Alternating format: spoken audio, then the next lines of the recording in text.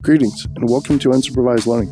I'm Daniel Miessler, and this show explores the intersection of security, technology, and society, and thinks about what might be coming next. Every Monday, there's a news and analysis episode that condenses 5 to 20 hours of reading and analysis into a 15-minute summary, as well as regular essays, interviews, and book reviews that cover specific topics. The goal is to give you a concise, curated update on the most interesting things happening in the world, and to explore ideas that give you something to think about and prepare you for what's coming next. All right, welcome to episode 292, starting off with security news. NSA has released new guidance on how to securely use wireless devices in public places. I have to say, it feels pretty remarkable to see the government, really any government, putting out good content like this. The FBI has revealed the top targeted vulnerabilities of the last 2 years. The top ones were Citrix, Pulse, Fortinet, F5, and MobileIron. After 10 years, Google's Vulnerability Rewards program has rewarded 2,022 researchers with around $29 million in payouts. I would have expected that number to be much higher, as I think I've mentioned before. They're now launching a new platform at bughunters.google.com, and the new program comes closer to unifying bug submission across all their products. It has better interaction mechanisms, an improved leaderboard, swag, and other improvements. The creators of PunkSpider are facing scrutiny because they plan to release a new version of their tool at DEF CON next weekend. So this tool basically scans the entire internet and looks for vulnerable websites, and then it finds and publishes the web vulnerabilities for everyone to see. And it also includes a search function, which of course makes it easy for people to find the vulnerabilities, including bad guys. So, the argument against this is that it'll give attackers a chance to hit targets before victims have a chance to fix the issues. And the argument for this is that they could do that already by running their own tools, and that the best way to apply pressure to fix things is to make them public. Disinfectant through illumination, basically. And I'm sure there'll be lots of gnashing of teeth on the Twitters about this. Black Matter is a new ransomware gang that claims to be made up of the remnants of DarkSide and REvil. Their MO is to find people who already have access to certain networks and to offer them $100,000 for that access, assuming they have a substantial foothold and the target is either in the US, the UK, Canada, or Australia. Over 100 worship locations have been spoofed in the last year, and there's speculation that it could be part of a campaign to create a conflict based on mistaken identity. But I don't know. There's also talk in this article about how it's being used by fishing boats, I think, to maybe convince other fishing boats to get out of the area. This wasn't 100% clear from the article, and it was essentially speculation of like why we could be seeing so many warships getting spoofed. But obviously it is fairly accurate to say that it could result in some sort of mistaken identity or some sort of counter posturing if someone thinks that another country is in a particular part of the water and you want to go and show up there. So in other words, you can potentially spoof that both countries are there, one right before the other, and make them both show up, and then they actually see each other being there when they were both brought there under false circumstances. So there's definitely potential for this, but anyway, I find the whole thing quite interesting, the whole concept of spoofing military vessels, or vessels, as Chekhov would say. A number of malicious typo squatted Python libraries have been found on the PyPI repository. UCSD Health says they lost personal information in a data breach involving employee email accounts. Cyber asset management platform Neotic launches with $20 million in funding, and they say they use APIs and graph databases to track assets in both the cloud and on-prem. AtBay has raised $185 million to do cyber insurance. Wonder if that pitch deck is getting more troublesome as time goes on. ActiveFence comes out of stealth with $100 million in funding to detect online harm such as abuse, disinformation, and fraud. Technology news.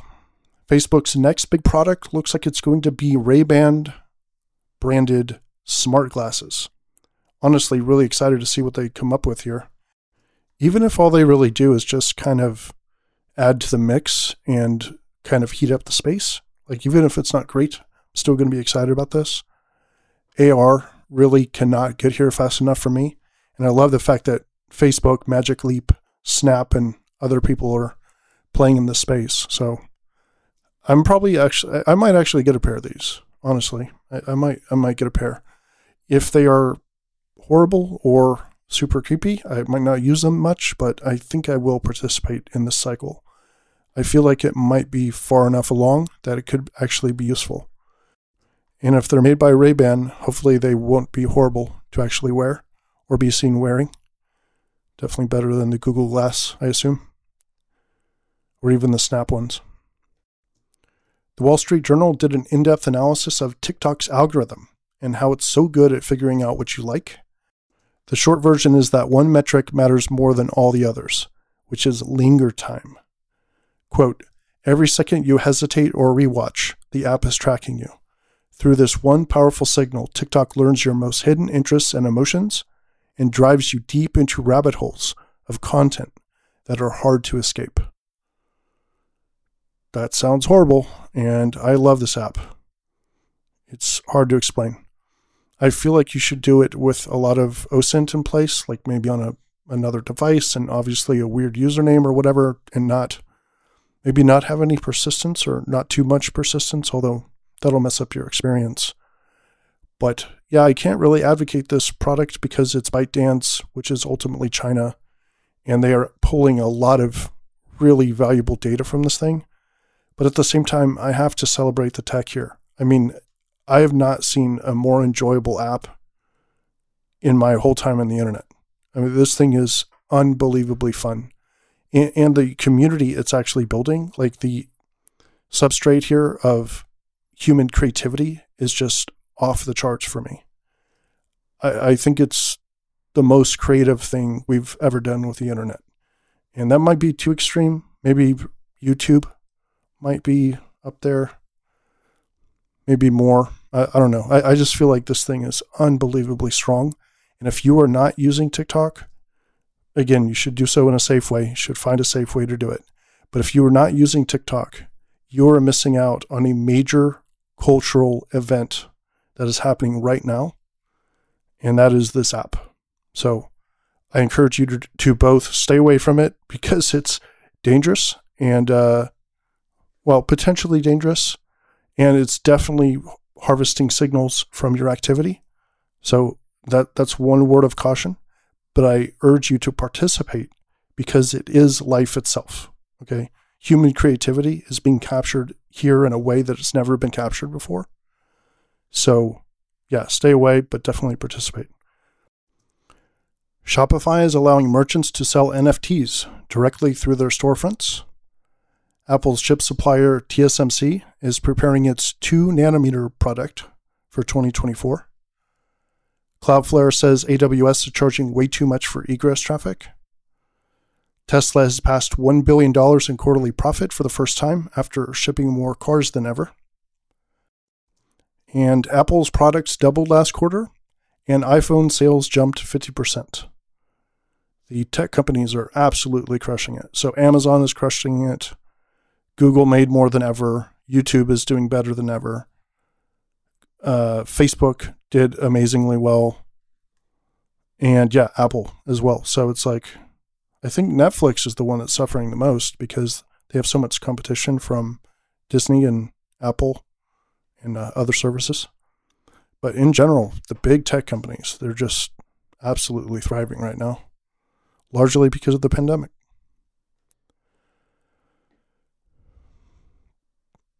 Square is buying Afterpay, which is a buy now, pay later service out of Australia, and they're buying it for $29 billion in stock. Twitter is closing its San Francisco and New York offices just a couple weeks after reopening them.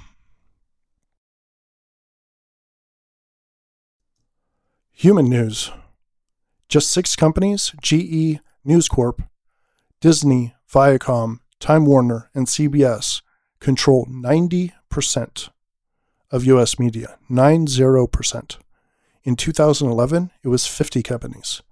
So in 10 years, we've gone from 50 companies controlling 90% of US media to 6. That is a staggering statistic. Business Insider says Amazon employs 1 out of every 153 American workers. 1 out of every 153. That is a neuromancer metric if I've ever seen one. And a startup called Hello Divorce raises $2 million to make it easier to get a divorce. That's sad. Content ideas and analysis. Everything is K-shaped right now. This is an essay I just wrote about how much of our society is splitting into upwards and downward strokes across multiple dimensions. Simone Biles pulling out. Seen a lot of ideas about this in various places and wanted to comment real quick. Essentially, I'm torn about this. On the one hand, I say no excuses, because when you represent a country, you basically have a job. And that job's a lot more like the military than most jobs. One can view sport as a proxy for war, and it's generally unacceptable to just walk away in either sport or combat when you don't feel like continuing. So that's one side. The other side of me says 2021 gets a full pass. 2020 was not normal, and 2021 is not normal either. And this Olympics probably shouldn't have happened in the first place. Everyone is still massively stressed due to a century-level event, which, by the way, we still haven't seen the end of. So I think you can give anyone a pass right now. And if anyone deserves a pass, it's her. Hasn't she done enough for the US already? I think so. The way we know this was an extraordinary circumstance for her is that it happened at all, right? She's not a quitter. And we know she's not a quitter because quitters don't have that many gold medals. So I say leave her alone. So Punk Spider. Where am I on tools like this? Well, I'm not sure exactly, but I do know that what we're doing right now doesn't seem to be working. So I'm somewhat sympathetic to the illumination argument. But either way, I'm open to being persuaded by data, and the implementation also matters. How they run the project will shape how I perceive, whether or not it's net positive or net negative. And again, if data shows that this is doing more net harm, then I'm against it.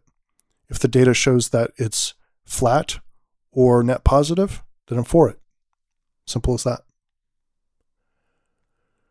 Women in the draft. The Senate Armed Service Committee passed a provision to require women to register for the draft.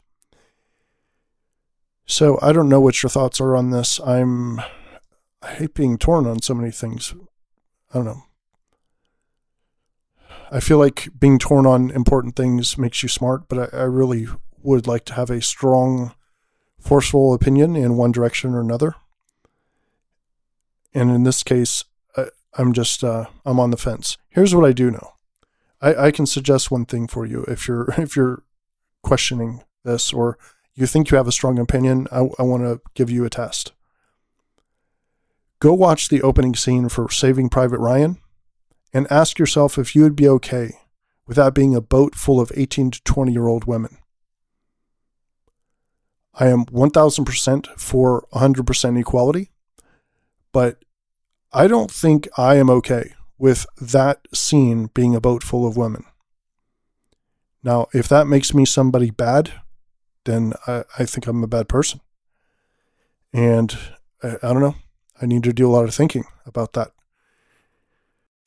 But that's the exercise that I would ask you to do if you're thinking about this. Notes. So I'm back on my U87 AI mic and Rodecaster Pro podcasting rig, and I'm using Hindenburg again as my DAW. I think the dedicated podcasting hardware and the software might be better than the Universal Audio Plus Luna setup that I was using before, just because it's designed to do only one thing, which is, that's what dedicated means. I'm also using no plugins other than the D-Reverb for room echo, and I'm going to have more room treatment coming soon, so hopefully I won't even need that soon. But if you're interested or skilled at audio, let me know what you think of this week's sound. And what I'm shooting for is basically a very natural feel with just enough bass to be substantive, but not so much to sound boomy or be hard to hear over background noise. When most people start out in this, in podcasting, they try to get this super deep, like boomy sound because it, kind of sounds authoritative and cool, but it gets old very quickly and it's hard to hear with like car background noise or like subway background noise, which probably not too many people on the subway right now, but yeah, it's better to be higher pitched actually, or at least not to have the low end stuff and to have the higher pitches sort of cut through. And if you listen to any of the big podcasts, you're going to notice the bottom end missing quite a bit and you'll have like this high pitched clarity. And the canonical example of this is NPR.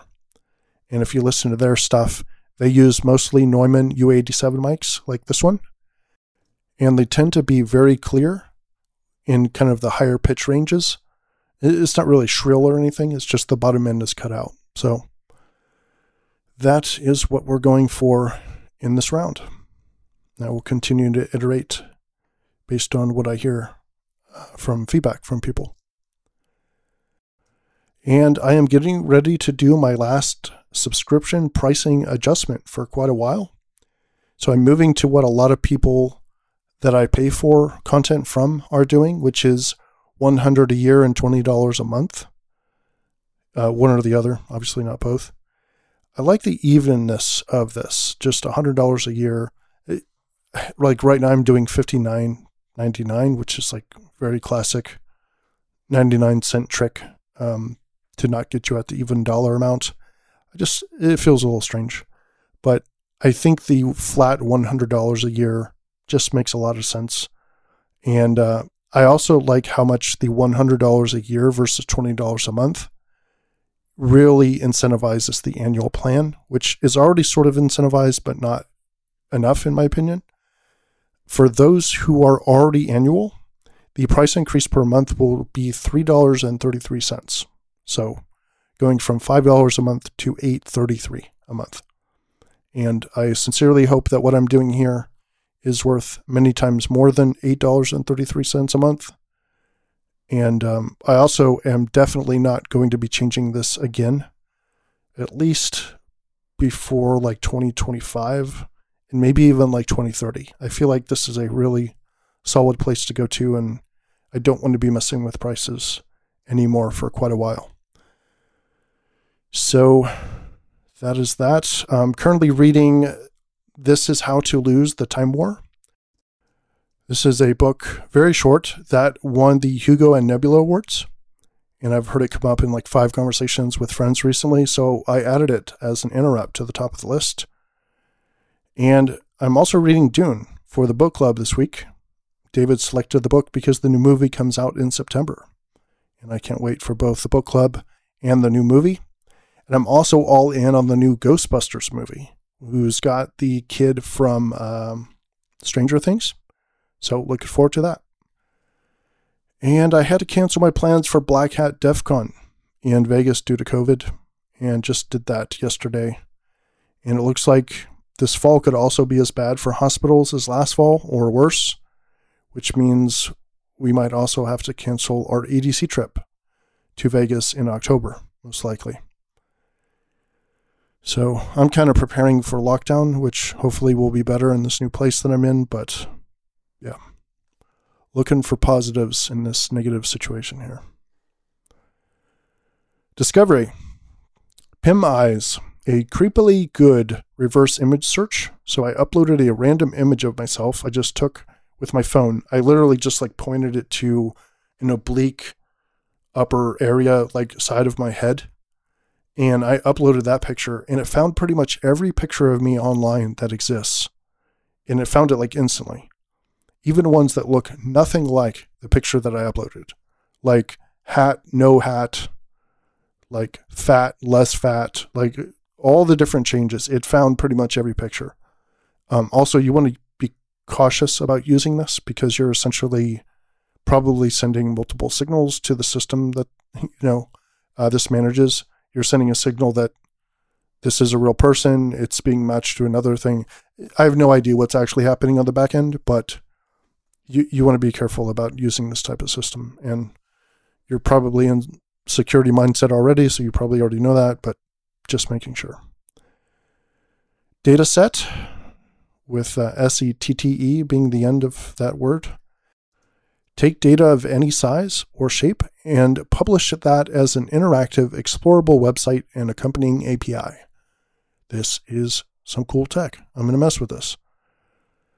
Crossfeed, a CISA release tool for continuously monitoring an organization's public-facing attack surface. And I got both of these links from Clint Gibler's TLDRsec newsletter, which I've talked about multiple times on the show. And Clint is a good friend at this point in my life right now. And thanks to him for his good content. This week was particularly good about OSINT and Recon, which is my favorite area of security. So got a few links from there this time. Speed.cloudflare.com. I've been using the speed test thick client for quite a long time, combined with a CDN file downloader to test my bandwidth for years now. Just been my common go-tos. And I think Cloudflare's offering might have finally replaced it. This thing is really good. Speed.cloudflare.com. Does a whole bunch of calculations, got a pretty nice GUI. Check it out. Disinformation for hire, a shadow industry, is quietly booming. Piece from the New York Times. Autonomic security, Google's answer to SOCs being overwhelmed by expanding attack surface. Quote, I went to the office for the first time. I fucking hated it. End quote. Sorry to cuss. I do have the explicit tag turned onto the podcast. Hopefully that didn't bother anybody. This is a really cool article about someone who has actually never gone to the office. They've been full-time remote their entire career. I assume they're fairly young. And they had to go into the office, and they're just describing like how horrible this is compared to working from home. Not just from their experience standpoint, but how much actual work they can get done and how much is actually waste and like noise versus signal. Really good Reddit post. You should check it out.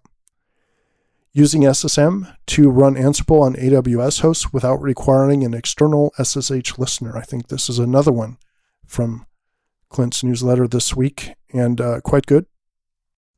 And a cool article called COVID Stockholm Syndrome. Recommendations. If you've not read Jonathan Haidt, I strongly suggest you get into him. Start with The Righteous Mind, then go into The Happiness Hypothesis. And then if you're into like youth culture / politics, you want to read The Coddling of the American Mind. I think Haidt is one of the clearest thinkers on the maladies affecting the U.S. right now, especially as it comes down to conflict and ideology and culture differences. Really, really powerful stuff. If you read those 3 books and you don't like him, I will be very surprised. And the aphorism for the week. The rider evolved to serve the elephant. The rider evolved to serve the elephant. Jonathan Haidt. All right. Thanks for listening to this episode of Unsupervised Learning. If you're not a member already, please consider signing up at danielmiessler.com/subscribe. Members get the newsletter every week instead of twice a month, as well as access to the UL Slack channel and a private RSS feed for member-only content. Either way, if you enjoy the show, please share it with your friends. We'll see you next time.